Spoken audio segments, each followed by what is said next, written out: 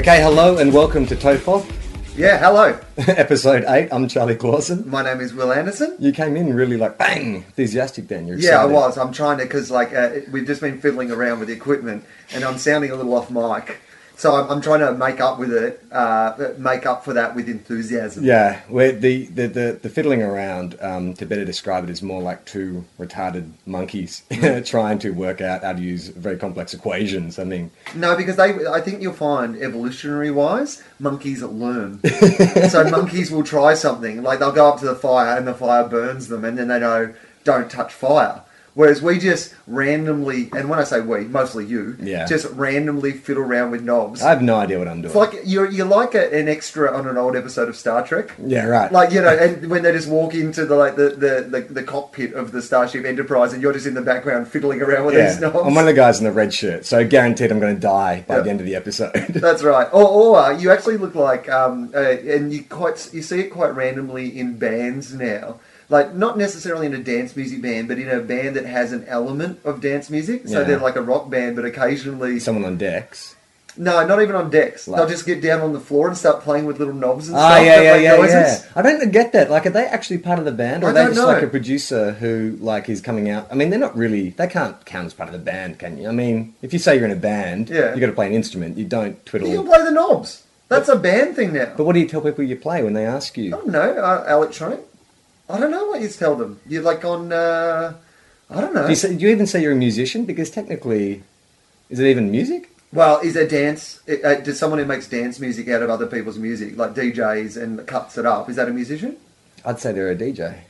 Yeah, but could they, like, if you put out an album, you can, like, what are the Avalanches musicians? I guess so. Because the Avalanches put out an entire album that was essentially made up of songs that they made up out of other people's, samples and songs. Well, I guess it's because you're speaking about the technicality, like, they're essentially producers. Producers. Yeah, okay, they're producers. Music producers. Yeah. I'm a music producer. Yeah. It doesn't sound as romantic as I'm a musician, does it?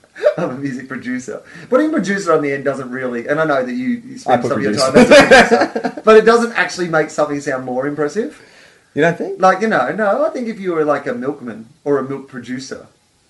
Milk producer sounds weirder, actually. Well, that sounds like a medical problem. In that context, I'm a doctor of a milk producer. Sounds like you have some lactating issue there. I'm a milk producer. I'm the 35-year-old male and I'm a milk producer. What is wrong with me?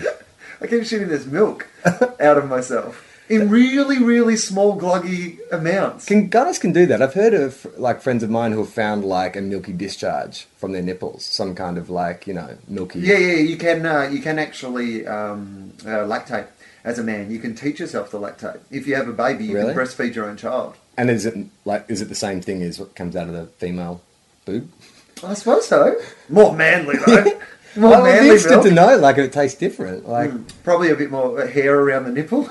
Like for a baby, you're more chance of getting a curly black hair in your milk if you're a baby, if you're breastfeeding off your dad than you are off your mum, I imagine. So theoretically, just say you and your partner on a desert island and you have a baby and then for some reason she dies, could you raise the baby by breastfeeding? Yeah. That's medically possible. That is medically possible. Are you sure about that? This isn't like the... What's happened? How do we get on the island? I need more context. Hang on a sec. Hey, shut up. Sorry, that's the dog. Why are we on the island? Yeah. How did me and my partner, get on this island? Shotgun wedding, because you got her knocked up. And so you eloped and you thought you'd take the Spirit of Tasmania down in Tasmania because you figured if there's one place in Australia where you're not going to get hassled for that kind of stuff, it's Tasmania, down in the Northern Territory. Mm-hmm. But the Spirit of Tasmania had sunk and an undiscovered island in the Bass Strait. Mate, if I was stuck on an undiscovered island in the middle of Bass Strait, I would swim for land. Like that, it's barely the plot of Lost. I was going to say. I mean, if that flight out of Sydney that was heading for LA had landed on a small island in between Tasmania and the mainland, even Hurley would have swum for it. Even Hurley would have thought his chances were okay to make it to land. Yeah, you're a big Lost fan, right? Because I watched the first season and I really liked it, but it was just one of those things where I found it really hard to... There's only like...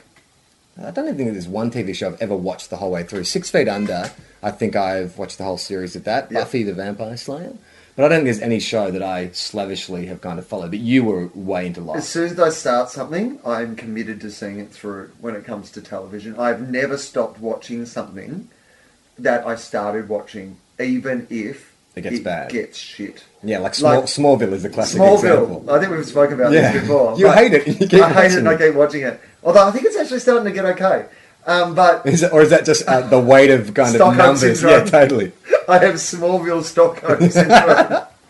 And the other one for me is Prison Break. Yeah, right. Like I watched the first 6 episodes of Prison Break, I thought were awesome. Yeah. And then I watched another 4.5 series based on. But at some stage, maybe it'll be as awesome as that. The only thing about Prison Break, like I tried to get into that, but the thing that I kept finding was they were obviously so limited by what they could show in their time slot, because it's a prison drama. And generally when you think of prison drama, you think of like Oz or Shawshank Redemption. So you want to see, or you're expecting to see, like some pretty brutal... conversations always get to prison rape. Well, I don't know. There is probably some psychoanalysis out there that's going to do some damage to our reputation. Please don't tell us. But that show is kind of like when you watch a censored version of like Beverly Hills Cop, it's like, you mother flipper or whatever. It's like, it's hard to really get into a show when they're so obviously like held back by the fact that they couldn't show like what really goes on in prison. And like a guy that pretty going to prison, Jesus, like come on, tell me he wouldn't be kind of lined up on day one. Yeah, but the thing was, there was kind of that like through line in Prison Break. Yeah, the sisters. But he was like such a ultimate warrior, like genius ultimate warrior. Plans tattooed all over his body. Yeah, so explain that guy. to me. So he had the blueprints tattooed on his body. So when he planned his escape, he could look in the mirror and go, okay, well, that's the layout. Yeah. He couldn't have just memorized it. It was too complex to memorize. It was too complex because he had all like backup plans and like the whole, prison and all these because he never knew exactly what he was going to do. Yeah. It was like, essentially he had Wikipedia on his body in case of any emergency, you could just sort of go, I need to know something about horses. I think that's in my armpit. And so one of the guys in prison's like, you love your mum. So what does that mean? It's like, no, I actually just love my mum. That was the last one I got down. Yeah, I just like dolphins. That's the first one I got. No, it was kind of the equivalent of, because you didn't know exactly it was like when you used to cheat on YAM at high school in exams. Yeah, right. Right, and you don't know exactly what questions they're going to, so you have to write everything. Yeah. So that's what he kind of did. So you got all through Prison Break as well? Yeah, including the special telly movie that they did at the end. Oh, they do a telly movie? Yeah, it was kind of like a conclusion sort of thing. Did you ever see the Degrassi telly movie they did at the end of Degrassi, where it was like the most depressing end to a series? Like, I know Degrassi... happened? Do you say Degrassi or Degrassi? Let's call the whole thing off. Degrassi. I used to have this high school teacher called Wally Vermaelen, who was my year 11 chemistry teacher. Yeah, right. And he was from Canada, and he always used to talk about, like in chemistry, we'd use examples from Degrassi. Do you remember being a Bulldogs fan? Do you remember that episode where, Wheels? Do you remember when he's wearing the Bulldogs jumper? That's right. Yeah. I know. That was awesome. I remember being like 10 years old and just being like, yeah! Like seeing the Victorian Football League logo. It's like, yeah, this is like, moderately successful team drama knows about Aussie rules. Yeah. Maybe. Or at least their costume design it does. It was Canadian though. So it is the equivalent of like somebody wearing a maple leaf jersey on Home and Away. Yeah, totally. Down at the surf club, But I what was in the Degrassi telly movie? So in the Degrassi telly movie, it was so depressing. Like they didn't really leave it on a high note. It ends with Joey cheats on his girlfriend. Joey Jeremiah cheats on his girlfriend. And I think one of them ends up pregnant or with an STD. Lucy, the tall black girl, goes blind. Yeah. And from? Just something genetic, I think. And someone else ends up in a wheelchair. Like, I think it's... who's the girl, the one with a mole? She had like what's her name? I think she's one of Joey's girlfriends. Anyway, one of those girls ends up either in a wheelchair or like, dead or something like that. And it was this 1 hour special that was like wrapping up the stories of these kids you've been following for 6 years. And it's like, oh my God, high school and is... they all got High school is a horrible, horrible place. But high school is a horrible place, So maybe... that's what I liked about it. It was good. It wasn't like one of those things where everything worked out okay, It was kind of like what high school was. But they tipped into the other bracket where it wasn't like they had a nice dose of reality. That was like, if you wanted to have like super reality, this is like every week there was someone there was no boring HIV jokes. infected, there was someone who was suicide, there was an alcoholic. Like every week it's like, fuck man, this school is really depressing me. I don't know if I should come back. If it was your real school, it'd be like, so what happened this week? That's the big thing that happened at school. Anyone get AIDS? Anyone get teen pregnant? Anyone want to commit suicide? Fatty Alexander ate a fisheye in biology. I don't know if was there big issues at your school. What were the like big? If they were going to make Degrassi at your school, we had a pretty. What would have been the? We had some. I mean, we had like a kid who killed himself. That was pretty full on. That's pretty full on. He was a troubled kid, and I think that like you said, school's not good for people at the best of times. So if you're someone who's kind of really questioning, why you're here. So, but that wasn't a huge thing. I'd say, teen pregnancy. I was a boys' school. All boys' school. So no teen pregnancy. A lot of anal pregnancy. Yeah. It's really weird. What are anal babies? Tiny little anal babies. Guys going into the men's bathroom, think they're doing a poo. Out comes an anal baby. Surprise, you're pregnant. And then you have to elope to Tasmania. No, we didn't have a lot of issues. My U level was actually pretty good. Like everyone got on pretty well. There was no kind of like racial tension or anything like that. But I know the years above and below used to fight a lot. Like there was a lot of kind of guys who didn't get along in U level. And there's a lot of like brawls, like organized. That's the thing I'd never understood. There used to be organized brawls. Right, like a flash mob. But punchy. But I never kind of understood. Like if I had like information handed to me, letting me know that if I was at a certain spot at a certain time, there's guaranteed to be violence. I would avoid that area. Yeah, you'd find other things to do with your day. Yeah, I remember catching the train home. Like, and a mate of mine from a different school, Tim Baker. He was sort of waiting at Elstwick train station. He was acting a bit jumpy, and I was like, "What's going on?" It's like, "Oh shit! Like, I'm meant to be having a fight here in about 15 minutes, but none of my crew's turned up. What are you doing?" And I'm like, I'm on my way home. And it's like, can you stick around and like help me fight these guys? It's like, no, I don't have a beef. Like I know Muhammad Ali probably said it a bit better than me, but I have no beef with these people. Why would I suddenly get into a fight? But that used to happen quite a bit. Like even if you did have a beef with them, fighting would be down the list of ways you'd resolve that beef. Pretty much, yeah. So you're certainly not tagging in on someone else's beef. No. And then there was other guys. Gun for hire. There's a couple of guys the year above who were twin brothers, and they were like, I can't remember their names, but they were like, well, the rumor was they were connected, that their father, that they had connections, and so no one. And I still don't know to this day whether or not that was just urban legend or whether or not these guys did, but they did walk around that school as if they were connected. Like, never saw them in class. They were always hanging outside the toilets, smoking, that kind of stuff. And I remember once... Why do you smoke outside the toilets? That's such a... I mean, it was always outside the toilets. Oh, yeah, near the toilets. Well, it's because where you can go where teachers aren't allowed or not meant to walk in. Are they not meant to go into the toilets? Teachers? Well, I don't think... Oh, you went to a Catholic boys' school. Yeah. Well, at least the priest went. I don't know. Well, I guess it's just a place you can... Well, where else are you going to smoke? I mean, where are you going to get privacy? Toilet's the only place. Netball courts. That's where we used to smoke. Netball courts. Yeah. On the netball courts. Sit on the netball courts. Yeah, right. I mean, we could have done that. Well, you know what? You didn't have netball courts. I wasn't a... It was a boys' school. We didn't have netball courts. No, we had basketball courts. I mean, we had plenty of room, plenty of places you could go smoke, but not being a smoker, I never had to find that. But these guys, they had an issue with someone at the school.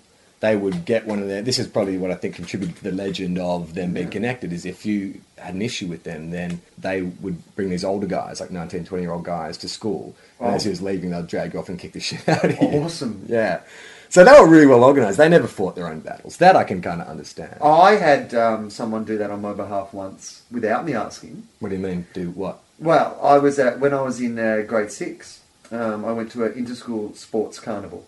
Everyone has to compete from your school. And so you get a certain amount of points. So if you get over, like in the long jump, if you jump over, I don't know, however long a grade 6 can jump. But say you get over the 3 metre mark, you get 3 points for your school. If you get over the 2 metre mark, you get 2 points, you get 1 point, that sort of thing. Yeah. So everyone competes, and then at the end of the day, they add up your school's points, and that's who's the winner of the games. So it was one of those. And we had this guy at our school, Chico. Let me guess. Chico was white. So Chico was the only... No, you have talked about him before. Yeah. And it wasn't through any racism. No, it was just logical. Yeah. And so Chico was the only brown kid at our school. But there was this guy at another school who I won't name because of the nature of this story. Okay. But we later on became friends in life, this guy. He was just a bully kid when he was in, grade 6. And he was picking on Chico. So he was picking on Chico. Mm-hmm. And so I decided that I should be the hero. So I went over and I was like, hey, mate, don't pick on Chico. Well, it's inappropriate. Like, we're calling him Chico, by the way. Like, and he's like, pot kettle. Yeah. I'm like, yeah, pot kettle Chico. Yeah. It's like the pot calling the kettle Chico. So I've kind of done this muscle, and he took a swing at me. And because I don't fight, but I do get hit quite a lot. Yeah, right. That's what I say to people. They say, oh, did you ever get in fights when you're growing up? And I say, no, I don't fight. But I got hit all the time. Well, this is part of your training for Will Fish in a Barrel Anderson. Yeah. You've been, like, training your whole life for this. Totally. A guy nearly killed me once. What? A guy nearly killed me playing football because I was, just saying smart-ass things. And it was a muddy oval, and he held my face down in the mud. In the middle of the oval. Like, in the mud. I was drowning in mud. Oh, that's brilliant. I could have died, drowned in mud. You had your face down, pressed down to the mud. Or you had back of your head or something. Yeah, had my hair, because I had long hair. He was holding my hair into the mud. Because, this is what had happened. Oh, right, okay. It was all my own fault, really, in retrospect. If you traced it back. But basically, I had really long hair. And this guy said, hey, mate, you're gay. You're a poofter. All right. There's your long hair. So he was witty too. Yeah. Witty and violent. Yeah. He'd just come straight to high school football from the old Golquin Round Table, where he'd been practicing his barbs with Dorothy Parker, and he thought, I'll lay some good ones on this fella. So he's going, you're gay. And so I thought the best way to deal with this was through humour. Yeah. So I said, mate, there's a gay bar just in town here. We should go after. And then ran basically away from him. And he got me in the middle of the oval, and he grabbed the back of my hair and held my face in the mud. This is a guy you went to school with? No, it was an inter-school game. Yeah, right. Yeah, and he was holding me down, and I was drowning in mud. Mud was filling my mouth and my lungs. What were your teammates doing? I don't know, encouraging him, chanting around, kill the fag, kill the fag. So, hang on, this doesn't work out how I wanted it to. Hey! One for all, no for one. No. So yeah, this guy, So I used to get in a bit of fight. So I went over to defend a Chico to this guy, and this guy hit me. And then, so I did nothing more about it and whatever. But then after... Hit you in the face? Hit me in the face. Whereabouts? I don't know, in the face. Well, I know, because I've only been hit in the face a couple of times. Where's he going to hit me? The forehead? Well, no, but because he hits you in the nose, that fucking stings, or he hits you in the jaw, that's all right. That's a good point. I mean, you didn't go down, is the point. So I did the big swerve around, and I've shaken it off, and I did what I was meant to do, even though I got hit. Yeah. But then there's this family from where I'm from called the Heathertons. And they were all called Bob Jack, all the boys, because the dad was called Bob Jack, and then there was 7 boys who all had the nickname Bob Jack. Yeah. So this family, who were people were always, they had this real reputation. But the one that I knew, Corey Heatherton, who was a year older than me, I guess at school, or maybe in the same year as me at school, was an awesome bloke. I always really liked him a lot, even though he came from this family that were obviously a bit wild and off the tracks. And my dad had coached him playing junior cricket and junior football, and he had quite a great deal of respect for my old man, and so he was a good guy. Anyway, I later heard that after he'd heard about this incident, and after the sports carnival, he tracked down this dude and beat the shit out of him, on my behalf. And so, without me knowing, but then I suddenly got this reputation of a guy who could He's connected. You don't fuck with Will Anderson. Yeah. Don't fuck with that faggot. The gay mafia will come get you. That's right. And so I became I had this guardian angel. I got punched out another time by this gang in Sale. Me and my mates had all gone to the movies together, a group of 5 guys going to the movies together, because we're teenage boys, and we'd gone to see the Teenage Mutant Ninja Turtles movie, and I deserve to be punched in the face, honestly. I was wearing a blazer, some sort of old man sort of blazer that I thought made me look like some modern debonair Doctor Who. Yeah, right. Right? And I had Was it crushed velvet? It wasn't crushed velvet, because I wouldn't have been able to afford something that was crushed velvet. It was just some old grandpa's jacket that I thought gave me... Did you have a daffodil pinned into the lapel like you were the sales dandy? Well, It's so funny you say that, because even worse than that, Charlie, here's what I had. We had enjoyed the Teenage Mutant Ninja Turtles movie so much that they were selling Teenage Mutant Ninja Turtles merchandise at the cinema. Yeah. So I had bought a clip-on. Who was the orange teenage Michelangelo? Yeah, he's a party dude. Yeah. So I had bought a Michelangelo clip-on turtle that I had clipped onto the lapel of my blazer, where your daffodil would have been. They weren't selling any bullseyes at the time.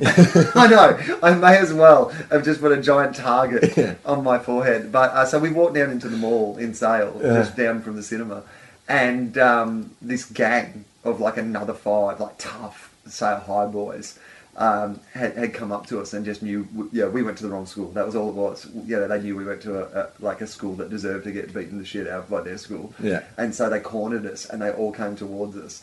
And like, the other thing too is like, I was the tallest of my mates, but probably the weakest. Yeah. But because when they've obviously sat around, I don't know if they sit around and like plan this out, or just they were so good at fighting that they naturally, found the one that they could best take on. Yeah. But I got the like toughest, biggest bloke coming towards me.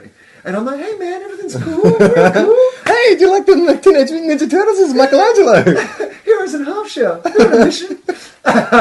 And so, and like the irony is that like we'd just seen an entire movie full of like sweet ninja moves and shit. I could have pulled some shit, but instead I just stood there as this guy smashed me in the face, and I had the best black eye of all time. Right. My eye closed over, and it was massively swollen, like for about a week. And like I remember playing cricket on the weekend, and everyone was like really impressed. Yeah, like, totally. It was really cool. Totally. Yeah. I remember when I was my first job I ever had. I was a dishwasher at this pancake restaurant, and there's a lot of older guys there, like 18, 19. And so for New Year's Eve one year, they took me out with them, and I think they organised a fake ID for me and everything. And they took me to Fitzroy Street in St Kilda, back when St Kilda was a bit more of a red light district, a bit more kind of racy. And I don't know how I got in, because I was one of those 16-year-olds who looked about 12. Yeah. But we got into the first place, no problem. And then there used to be a very famous bar in Fitzroy Street called Joey's. I'm not sure if that was around. Do you remember Joey's? No. It was one of those kind of places that has a reputation for, like, its bikies go there and drug dealers and stuff. It's not the kind of place... And underage dishwashers. Dishwashers, exactly. And so everyone went from this one party they got me into across the road to Joey's, and the bouncers straight away were like, nah, this guy's not coming in. So all my friends kind of went in, which is fair enough, and I was sort of just hanging out on Fitzroy Street. And I was also drunk too, and, as a 16-year-old, that wasn't very common for me either. And I was sort of like, I don't know, I was just sort of hanging around, and I was just sort of watching these people trying to get in, and this one guy got knocked back from the club, and he was sort of mouthing off to the bouncers, and these bouncers were like big guys. And so then as he walks off, one of the bouncers just sort of walks after him, grabs him by like the collar, and then throws him backwards in through a shop window, like something you see from like a Die Hard or something. Throws him through a window. Yeah, there were these guys walking by with a giant pane of glass. Yeah, exactly. And then there was like a crate full with watermelons, a stack of empty cardboard boxes. So this guy goes through the glass. The bouncer then drags him out of and he's covered in blood, drags him out of the window and puts him on the gutter and starts stomping on his fucking head, like, while this guy's... And I'm sitting there, and I've never really seen kind of violence before.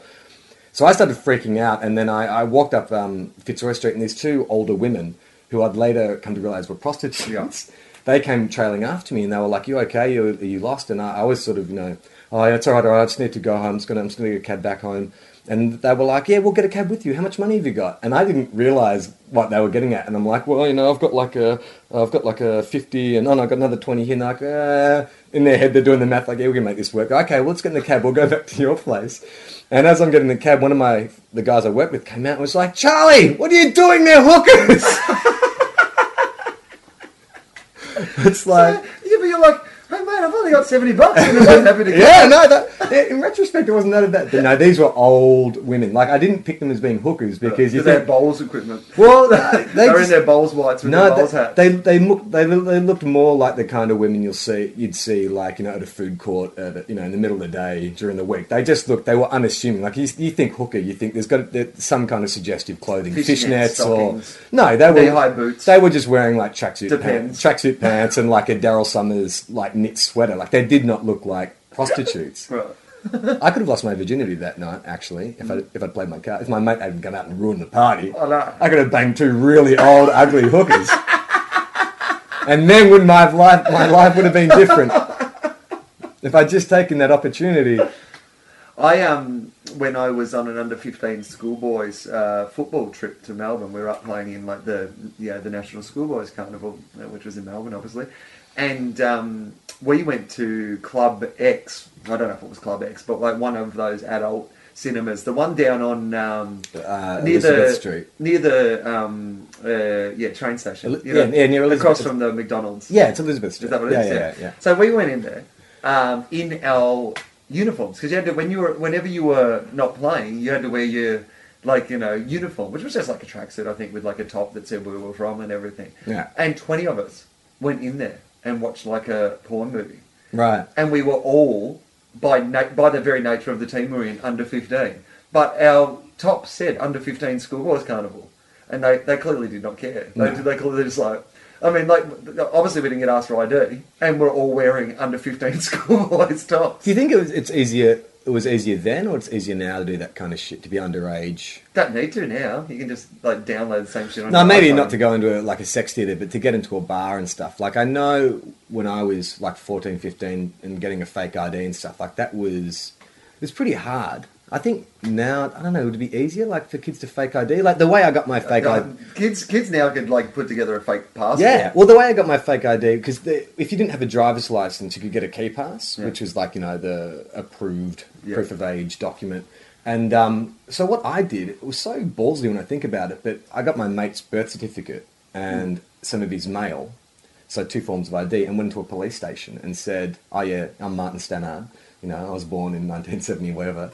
And they just they had to sign they had to witness a stat deck, and so and then after that was it. Then I went to a chemist and got it made up. And it was like to even push it further. I went in my school uniform. I was kind of daring the cops not to believe my story, because why would a guy who was underage come in his school uniform and get a fake ID? It's the perfect way to do it. Yeah, get on the front foot. Yeah.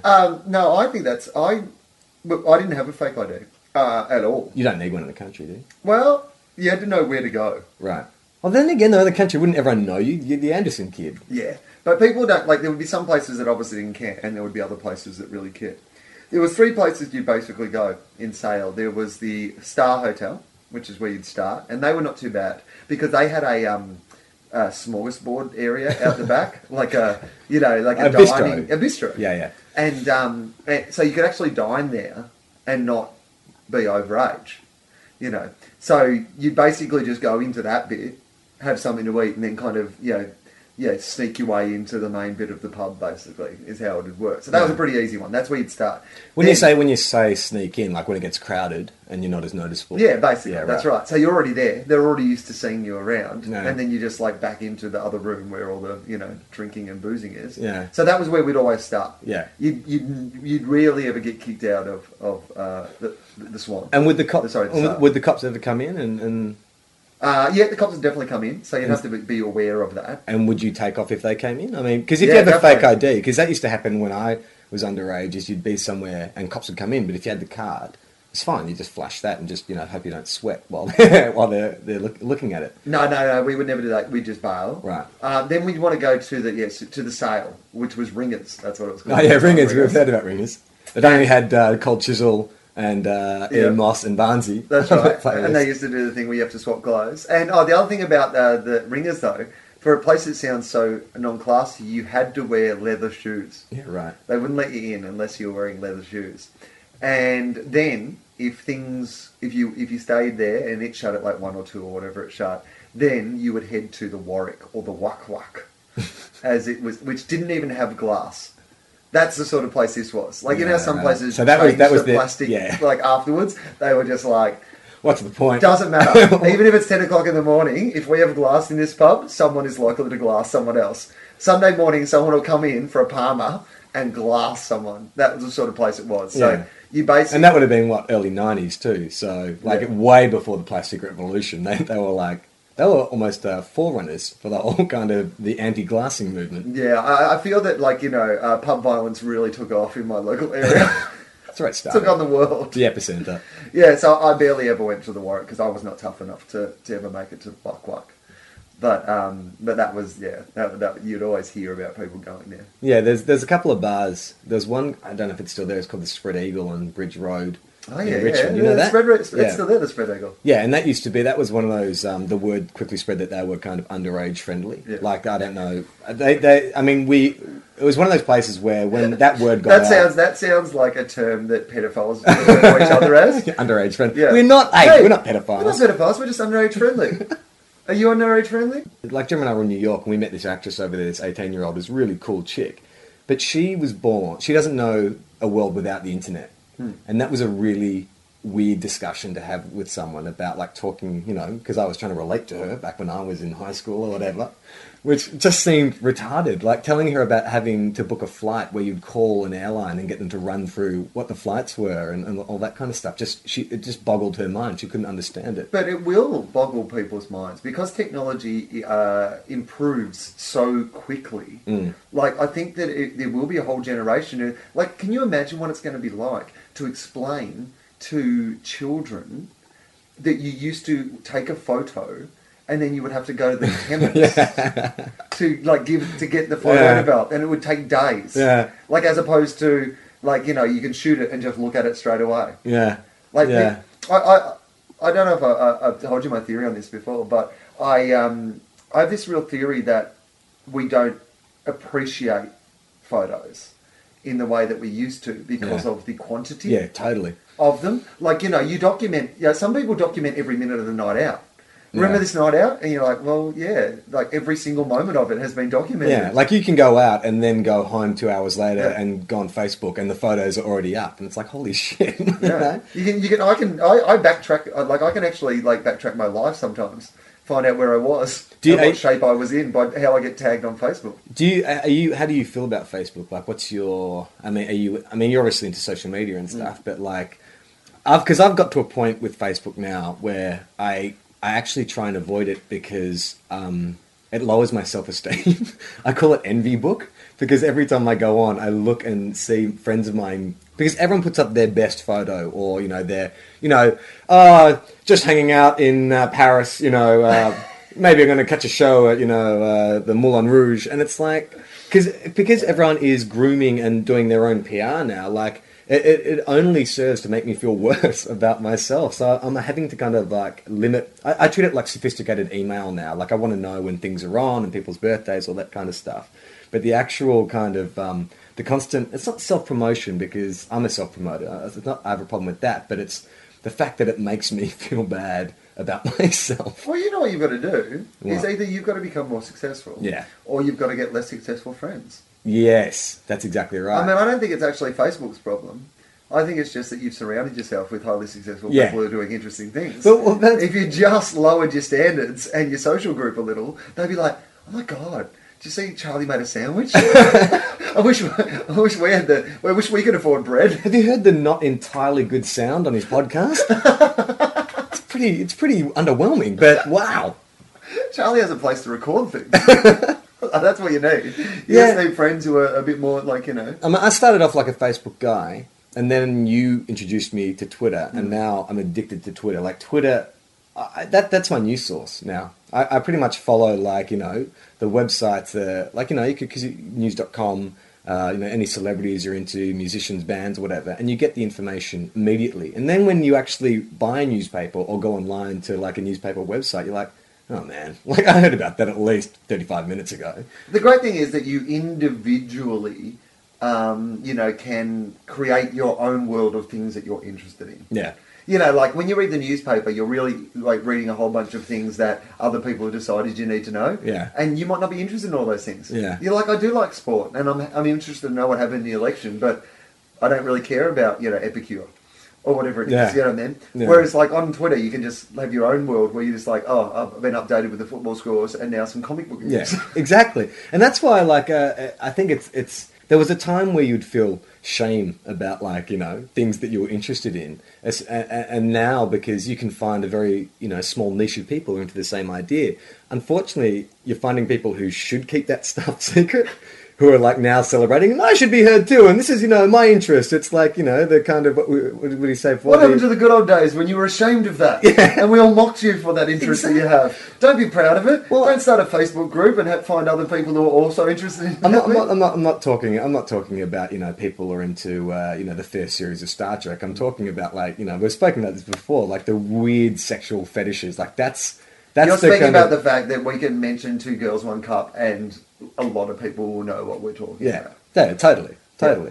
But that in itself was I think that was just that Two Girls, One Cup phenomenon was just one of those kind of trends. It's almost like the Lady Gaga viral videos, you know what I mean? It's just weird. I'm sure she'd be happy to hear that. Because that kind of shit... You are the biggest thing since Two Girls, One Cup, Lady Gaga. Well, what I'm trying to say is it's a fad thing. Like, that kind of shit has been, no pun intended, has been on the internet forever. Like, scat movies have been around forever. But this is the one that had, like, breakthrough material. Like, it's kind of weird that it wasn't the first time... The Wolf Creek of Australian horror. Yeah, like, totally. It's a breakout. Yeah, totally. Of that genre. It's not like the first time anyone had filmed something like that and put it on the internet, but for some reason that just captured everyone's imagination. It was its time.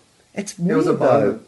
But it's kind of... I remember I was talking to two older guys, these two writers I know, who were like, they're from a couple of generations before, and they were like, what is this Two Girls, One Cup? And so I explained what it was, and they just didn't... They were like, and why are people... Like, why does it have, 2 million hits on the website or whatever? Why are people into it? And it's like, I can't explain why that has suddenly become mainstream. I guess it would be the same in the 70s when porn went mainstream, and how, you explain to people the generation before about, well, yeah, now... we go to the cinema and watch Debbie Does Dallas. Yeah, exactly. Like, that's weird, though. I find that weirder, that, like, people went to the cinema and watched Deep Throat or Debbie Does Dallas. I don't. Like, to the cinema. Yeah. I mean, if it was the first of its kind, like Two Girls, One Cup, like, it's going to generate a whole lot of kind of just curiosity, and you could deflect your reason for seeing it as being, well, it's part of this, it's of its time, and I don't think it's so bizarre that people are going to go see that at the cinema. I don't think they're going. I think people weren't going to be sexually aroused and masturbate like in a cheap cinema. I think people were going to watch it as a piece of art. Something that is so kind of underground can be celebrated by everyone and become so mainstream for such a Like, I saw short this period week of that Ed time, Hardy and is going out of business. Yeah. That's weird. And, it just takes a few people. And not that surprises me, because, like, it always looks like people had, like, thrown up on their clothes or whatever. Yeah. But a fairy fucked their t-shirt, I think, was the best description. Just made it easier to identify people you didn't want to hang out with. Yeah, that's right, from the distance. Yeah. But it was really big for a while. Yeah. It was like... And you're like, how did that happen? Yeah. And then it went away. What's that? Like, if you, like, were the owner of Von Dutch hats, there was a period of time where you were living in your Von Dutch mansion, like, off all that sweet Von Dutch, money, thinking, this is going to last forever. Yeah. And then suddenly, no one wants to wear your stuff. I was talking to, our mate Sim. His mate has owned a chain of nightclubs and pubs around Australia, and his philosophy is that you're only ever going to get 2 or 3 years out of that where it's going to be the place where everyone wants to go, and you're going to make a lot of money. He said that the skill is knowing when to get out, because the longer you stay, your overheads stay the same, but your revenue's going down. And that's exactly the same for fashion or anything like that. It's like the Subi guys as well, I mean, that was the hottest brand going around. Like, you couldn't go down Bondi without seeing someone wearing Subi. I mean, is it even still around? I don't know. Yep. Or it became K-Subi or something. Yeah, Kasubi. Kasubi, yeah. They had to change it because when they went international, there was already a Ubi. Yeah. So they had to it was a Subo, I think it was. Anyway. With Susan Boyle. We can't make these jeans in case somebody confuses them with the really cool skinny leg jeans range put out by a Britain's Got Talent winner, Susan Boyle. Yeah. No, it was a Tsubo. Right. I'm pretty sure. It was a Japanese brand because they had some of their shoes. I had some white leather Subo shoes. Subo shoes? Yeah, I did. Really? Yeah, I think so. I'm pretty sure they were called Subos. But yeah. That was the brand that Subi had to change the name for. But yeah, they were like super white hot for a while. I mean, eventually they're going to be in Kmart, like 26 Red, like Mossimo, like all those fucking labels that are really hot. I guess if you are the person behind that, you just want to make sure that, you know, you sell while your stock in the company is really high and then get out before it becomes, you know, Kmart. I've never really understood fashion. I try to desperately cling, you know, to the vague area of fashion. Yeah. But I've never been like a cutting edge fashion guy. Every time I've tried it, it's worked out really badly. I remember trying to buy. I bought a puffy jacket once, and that it was out of fashion. When was that fashionable? Early. Wow, early I 90s. don't know if it was. No, early noughties. I think I said. Yeah, it was back, and I really did not look. I looked like someone who'd fallen. And you went through a real rave era too. I remember when I first met you, you had a lot of reflective clothing. So yeah, no, I definitely. I think that if people really want to warn young people away from taking too many drugs, they should show them the fashion choices you make when you are too consumed in that area. I made a lot of bad drug like there's no sober way that you think pants that flash, like as in like have lights that flash, are a good idea unless you're working at night or taking too many drugs. Or lost at sea. Yeah. I mean, don't get me wrong. In that period in my early 20s, if I had to work at night or get lost at sea, I had the perfect attire. Yeah. But that was you had a distinct look. I mean, I wouldn't say you were... I mean, that was a fashion. Like, you would definitely kind of belong to a clique. Yeah. A raver clique. Yeah. But that's impractical, those clothes. I remember I opened your cupboard once, went to borrow a jacket, and you had 3 jackets of the same make, just in different colours. Like, it's almost like when you go into the back cave, and he's got his kind of radar suit, and he's got his snow suit, and he's got his fireproof suit. It was like... And you said very well, you know, I know I like it, so I'll just buy lots of different colours. I still do that. Oh, do you really? I get like, you know, 5 jackets and they're all black now. but they're basically all the same. I have like about 20 jackets in my cupboard that are all variations on a theme. Have you still got the reflector pants? No, I think they went to a salvo place. Yeah. Yeah. They went to a very groovy salvos. Yeah, there is now a homeless guy who never lonely at night. So you did have to get little batteries for them though. They had little batteries. Oh really? Yeah, like you'd have in a watch. Surely they just should have come up with some kind of kinetic battery, because every time you're wearing them, you're going to be like doing that little raver 2-step. You don't need to power them with batteries. You should just be like, what are they, you know, those ones, the batteries that self-charge when you move it? That's right. They could just have them in the back, and you just think, oh, my lights are going down. I've got to get out on the floor. Put on some deep bass. I remember when I was like 13 or 14, I was really into the Lost Boys. And I really wanted to dress like Kiefer Sutherland, the Lost Boys. You know, it's like the leather trench coat. Yeah, and definitely. it was kind of like Spandau Ballet meets Terminator 2 or something. Yeah, it was a bit of a camp look, but because he was a vampire, it was pretty fine, cool. Yeah. And so I went, I was out with my mum, and I was in this op shop, and I found this old like leather trench coat, and I said to Mum, you know, can I get that? And she bought it for me. And I remember I put it on, and practical. And I had a couple of leather gloves. I put the gloves on, and had like I think it was a polka dot shirt as well that I wore under it. And I went out. My sister used to work at a video store down in Port Melbourne, so I went down to catch up with her. And I've walked in. How old are you? Like 12 or 13. And so I had my had my leather collar popped, and you know I had my leather gloves on, and I walked in like thinking I looked like Kiefer Sutherland. And I walk in and my sister's behind the counter and she just stares at me and she's gone, "You look gay." It's like, oh yeah, I was a bit too young to read the homosexual subtext into the way the Lost Boys were styled, but you know what? Oh man. Yeah. I think it was the arseless chaps that really took it across the line. Well, I also had this other weird thing too where I was really into Tim Burton's Batman, and I really love Michael Keaton. Like, he's my favourite actor. Still is one of my favourite actors. And you know how Michael Keaton has that kind of... It's like a pout. Like, he's you know, when he's concentrating, it's like Clint Eastwood has that squint. Michael Keaton has this kind of pout, and especially when you put him under the Batman cowl, he had this kind of pout.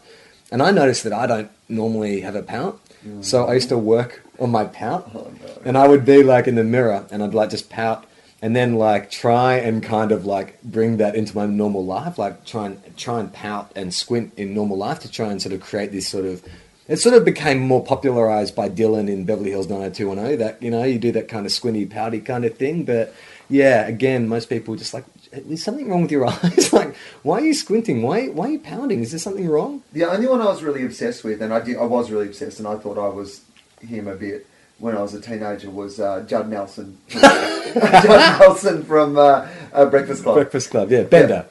And that whole, like, you know, bad boy, you know, detention routine. Did you have the long hair? Yeah, I had the long hair. Yeah. And that was really, like, and that whole attitude, I was really into. But I still, to this day, think that if Judd Nelson had died straight after Breakfast Club, he would be our generation's James Dean. Yeah, I reckon that's a fair call. Yeah. Like, Bender is still pretty influential. But particularly if he died, like, in some sort of tragic Hollywood rock and roll way. Yeah. Overdosed or something like that. Yeah, he would have been like, everyone would have been like, oh my God, he was a genius. He was going to make so many better things. Yeah, totally. And instead of what Judd Nelson ended up doing. Did you see him at the Oscars this year? Yeah, he looked like he was working in a meth lab. Yeah, there's something really odd going on there. I was like, oh, it's that guy from Breaking Bad. Oh, no, it's Judd Nelson. Yeah, he didn't look good. Maybe he's running a meth lab. Fuck, man. I would buy meth off Joe Nelson. It's good to die young. Like, it's really good to die before your flaws become apparent to everyone, you know? Like, yeah, James Dean could have been in Rocky and Bullwinkle. Yeah. Do you know what I mean? Like, you know, that's the thing. If you keep living, yeah, you end up making, you know... Although Marlon Brando sort of maintained the kind of, like, image, didn't he? Like, he sort of... I mean, he didn't become a complete joke. No, I mean, I guess he just ate, didn't he? Yeah, but he still maintained that kind of rebel attitude, and, you know, and actors still look up to him, and everyone wanted to work with him, even when it became abundantly clear that he was a prick, and really hard to work with. Like, everyone still wanted to work with him. I mean, I don't know. Is it? But lots of them. I mean, like, you know, like Paul McCartney, I think, gets a hard time because he lived. Yeah, totally. You know. And but you don't know that John Lennon wasn't going to be, you know, a total sellout. Yeah.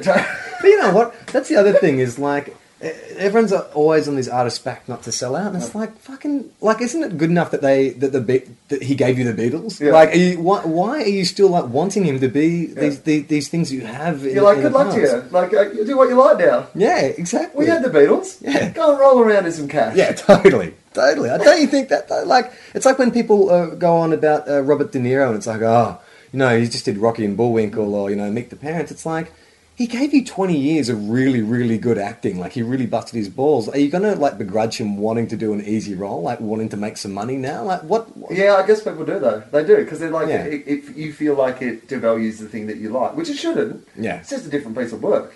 I know, it's ridiculous. Like, De Niro doing Rocky and Bullwinkle doesn't make...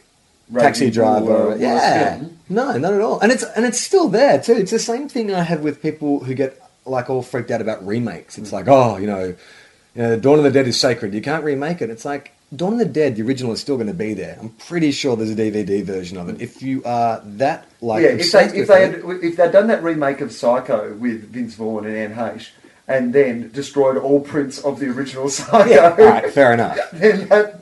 Fair enough. But yeah, I just don't understand that anger behind, you know, like, people always have, like, things that were perfect once, like, no one can go near it, no one can touch it. I can understand if you have an emotional connection, but just, I mean, that's the other thing the internet has given rise to, is this, like, fanatical kind of fan input and feedback. Anytime they announce, you know, Christian Bale's being cast as Batman, like, you have this immediate kind of, like, venting online, and it's this faceless, and the shit you read people write about online, it's like, I mean, it's hilarious. Yeah. I'll be the first to admit it's hilarious, but it's like, no one would have ever kind of, like, if it wasn't for the anonymity of the internet, no one would ever speak like that. Like, no one would ever communicate like that. Well, I assume these are the things that people were saying to each other originally. Yeah. But that now they just have somewhere that they can write it down. Yeah, but there are definitely keyboard heroes now. Like, if you go to... I mean, I go to a lot of kind of forums and talkbacks for films and sport and stuff like that, and I'm too scared, and I'm a bit of a smart ass. Like, I feel I can hold my own, but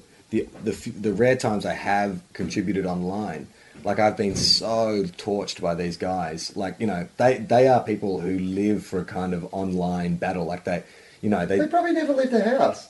They're probably in some basement at their mum's house. Yeah. They're probably all 14. Yeah. And this is, like, what they do for fun. Yeah. Well, no one's ever got my blood up, but I like, in terms of, anyone's attacked me, but I have, like, read someone will go on and say something stupid online, and so I will chip in, and then I will get destroyed so badly. Like I remember once there was they're talking about the AFL like a couple of years ago, and there's a debate about finals leading to the finals, like a team's form. And this guy wrote this thing saying that this is why if you don't win all your games leading up to the finals, you can't win the final series. And so I just brought up a couple of examples when teams have lost games close to the final series and they're still gone on to win a premiership.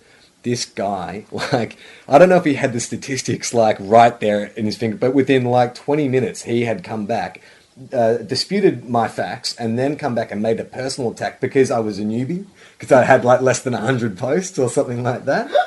And you know what? I actually felt bad for about half an hour. A, that I hadn't got my facts straight, and B, that I was a newbie. And then I was like, what the fuck? Why? And then that thought of he's probably 14-year-old and has never left the basement came Yeah, and if somebody has posted more than 100 times on some Football Talk Back website, which of the two of you should be, pointing the finger at the other? That's all I'm saying. Yeah, I do find that really interesting, because I do it all the time too with things but I do trust, like, people. Like, if people have, provided me with... Like, I had no doubt that I was going to enjoy Inception. Yeah. Because every single thing that Christopher Nolan has done, I've enjoyed. To various degrees. Yeah. Some of it I've really loved, some of it I've been challenged by and found was really interesting. But there has not been one single thing that he's done that I haven't enjoyed. So I just trusted that it'd be good, that it'd be interesting, that I will enjoy it, That he knows more about making movies than I do. Like, you know what I mean? Like, it's not like I'm going to restaurants and getting in the kitchen going, hey, mate, cook that a little less, or put a bit more salt and pepper on this. Like, he's the expert. Yeah. Yeah. I get angry at my audiences sometimes when they don't laugh at a joke. I think, how dare you? How dare you? I'm a professional. I do this all the time. I've done this show thousands of times, and thousands of people have laughed at that joke, and you don't? What do you know? How often do you come to comedy? Have you ever said that? Who are you to doubt me? Have you ever said something like that? I mean, probably. I've seen comedians do that before, where they'll turn on an audience for not getting a joke or not liking a joke. It's always awkward. No, I never blame them, because my attitude is always like, if it's a bad crowd, and you can get bad crowds just as you can get good crowds. But my attitude is always that if Robin Williams or Chris Rock or whoever was there, they would do a good job with that crowd. Yeah. But I do sometimes, you get an attitude from an audience like, we're judging you. And I'm like, mate, I'm here every night. I'm judging you. That's how it works. But, I trust my entertainers. Like if I really like a band or whatever, I trust that like there's a new Arcade Fire album, and it's a bit more low key than their previous two, which I loved. And so it's taken me a little more while to get into it. But I trust that they were doing something, they're trying to do something a bit more interesting and do something a bit more exciting. And so I go, all right, cool, well, I'm going to go with this because I like you as an artist. So I'm going to see where you're going with this direction. And how long does it take before that trust gets lost? I'm having a little bit of that with Tim Burton. Like, there was a time where I was like, he can't make anything I don't like. Yeah. Like, I just, everything does is really good. And then the last few films, it's like Alice in Wonderland, I just hated it. Yeah, I thought it was awful. And felt that he was lazy. Like, it was kind of just like, it was like someone making a Tim Burton film. That's exactly what it was like. But having said that, it's like, well, but you know what? Fuck, he's earned enough credits that he can do that. Like, he doesn't have to keep... I just won't keep seeing the films, obviously, but I'm not going to go online and, like, Damn you, Tim Burton. Yeah. Now I hate Beetlejuice. Yeah, exactly. But that, who's really copping that the most online is M. Night Shyamalan. Like, that guy, like, has just... I don't know... I mean, there seems to be a lot of talk. I haven't seen it. Apparently he did... A book came out that was written by someone who worked for Disney who wrote some pretty bad things about him, and sort of saying he's an egomaniac and he's really hard to deal with. And after The Sixth Sense, that he became like so full of himself that he honestly believed that he invented cinema. I think the first 3/4 of the book said that, but then there was a really unexpected twist, and nothing was as what you see. But yeah, well, but that's it. And he's a guy who, like, the internet, the fanboys online, like, they just have really relished, every his fall. And because I don't think he had enough credits in the bank. Yeah. That's the thing. Like, he was a bit of like, he fluked one. Well, can you imagine though? Like, I know it wasn't... Sixth Sense was his second film, but can you imagine that your first or second film is The Sixth Sense? Like, how the fuck are you ever going to top that? Like, he made an almost perfect movie, Like, he was really damned if he did, damned if he didn't. Like, he tried to repeat that same kind of formula, and then, like... I mean, now he's gone to make The Last Airbender, which apparently is awful as well. It's like, Jesus Christ, where do you go from there? He's like, you know what M. Night Shyamalan's like? He's like one of those guys who bursts onto like the cricket scene, and he's got like great array of shots, but he's got like one really big weakness, and then like so for the first season he dominates, but then everyone kind of works out how he plays, and then he can't quite get out of that one way that he's got to play. But it's kind of weird though. Okay, so that doesn't work for him, but then everyone knows how Michael Bay plays. Like, when you see a Michael Bay film, you're going to see some slow motion American flags, a chopper flying over like a desert at sunset. Yeah. But everyone loves that. Like, is it just that his tricks aren't as widely appealing as like the other guy's tricks? No, I think that he like had a proper trick. Like, it was like a magic trick, and then when you've seen it and you know how it works, you're looking for it all the time. Yeah. Like, I mean, Christopher Nolan makes films that have those sort of, layers of, different sort of subtext and things going on. But he tries to do it in a way, I think, that it still is unexpected or it's complex. Yeah. Whereas it's like, M. Night Shyamalan, it's like, it's always just like, you sit in the cinema almost like, there used to be a cartoonist in Victoria called Jeff Hook. Yeah. And he was like a daily newspaper cartoonist. Always put a tiny little hook in there. Yeah. And so, like, as an adult, you get what the cartoon was about. But as a kid, you just be looking for where he hid the hook. Yeah. And, like, that's what, like, M. Night Shyamalan films are like. You sit there the whole time going, wait a minute. Hang on. I don't reckon this is an olden time village. Yeah. I reckon they're just living over the road through the forest from some modern place. But I thought that was a good film. I thought that wasn't Signed, that was The Village, yeah. I actually thought that was not bad. Like, everyone felt like so ripped off by that twist. I actually thought it was good. I mean, I really kind of bought into it. Granted, I am terrible at kind of mysteries and films with twists. I can never see it coming. Like, I'm really, really bad. Even the most kind of obvious twist, I don't see coming. But I thought that was a good film. I don't think he's made that many bad films. What about the Lady in the Lake or whatever it was called?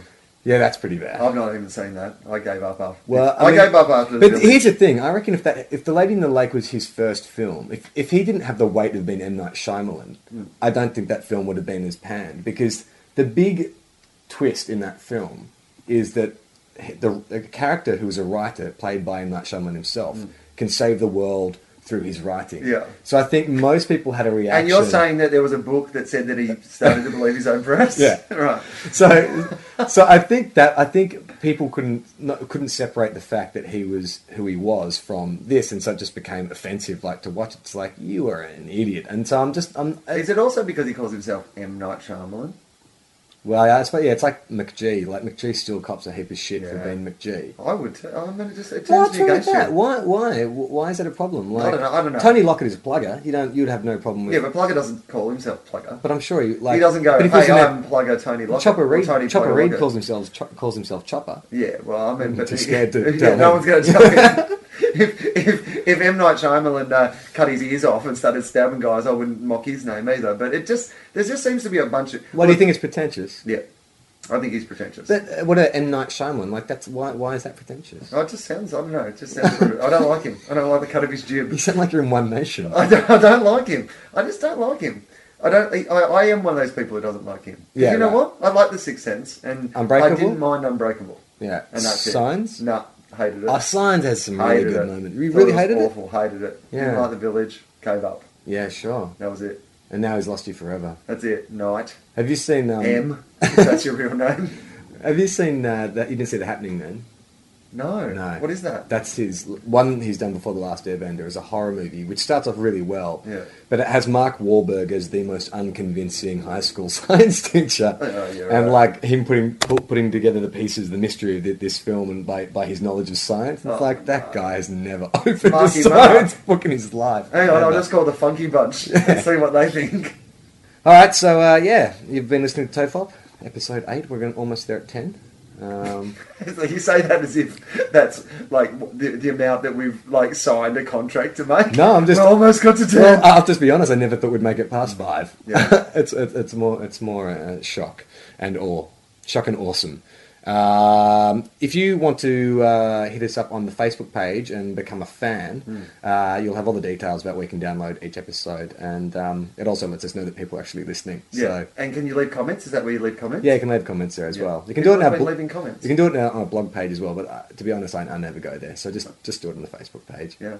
All right. Comments, feedback. Yeah, feedback. And don't get too aggressive with this because, as we've stated, the internet can be a really horrible place. Don't say you guys used to be really good, but now that I've listened to episode 8, it invalidates the first 7 weeks that I really enjoyed. All right, bye. Bye.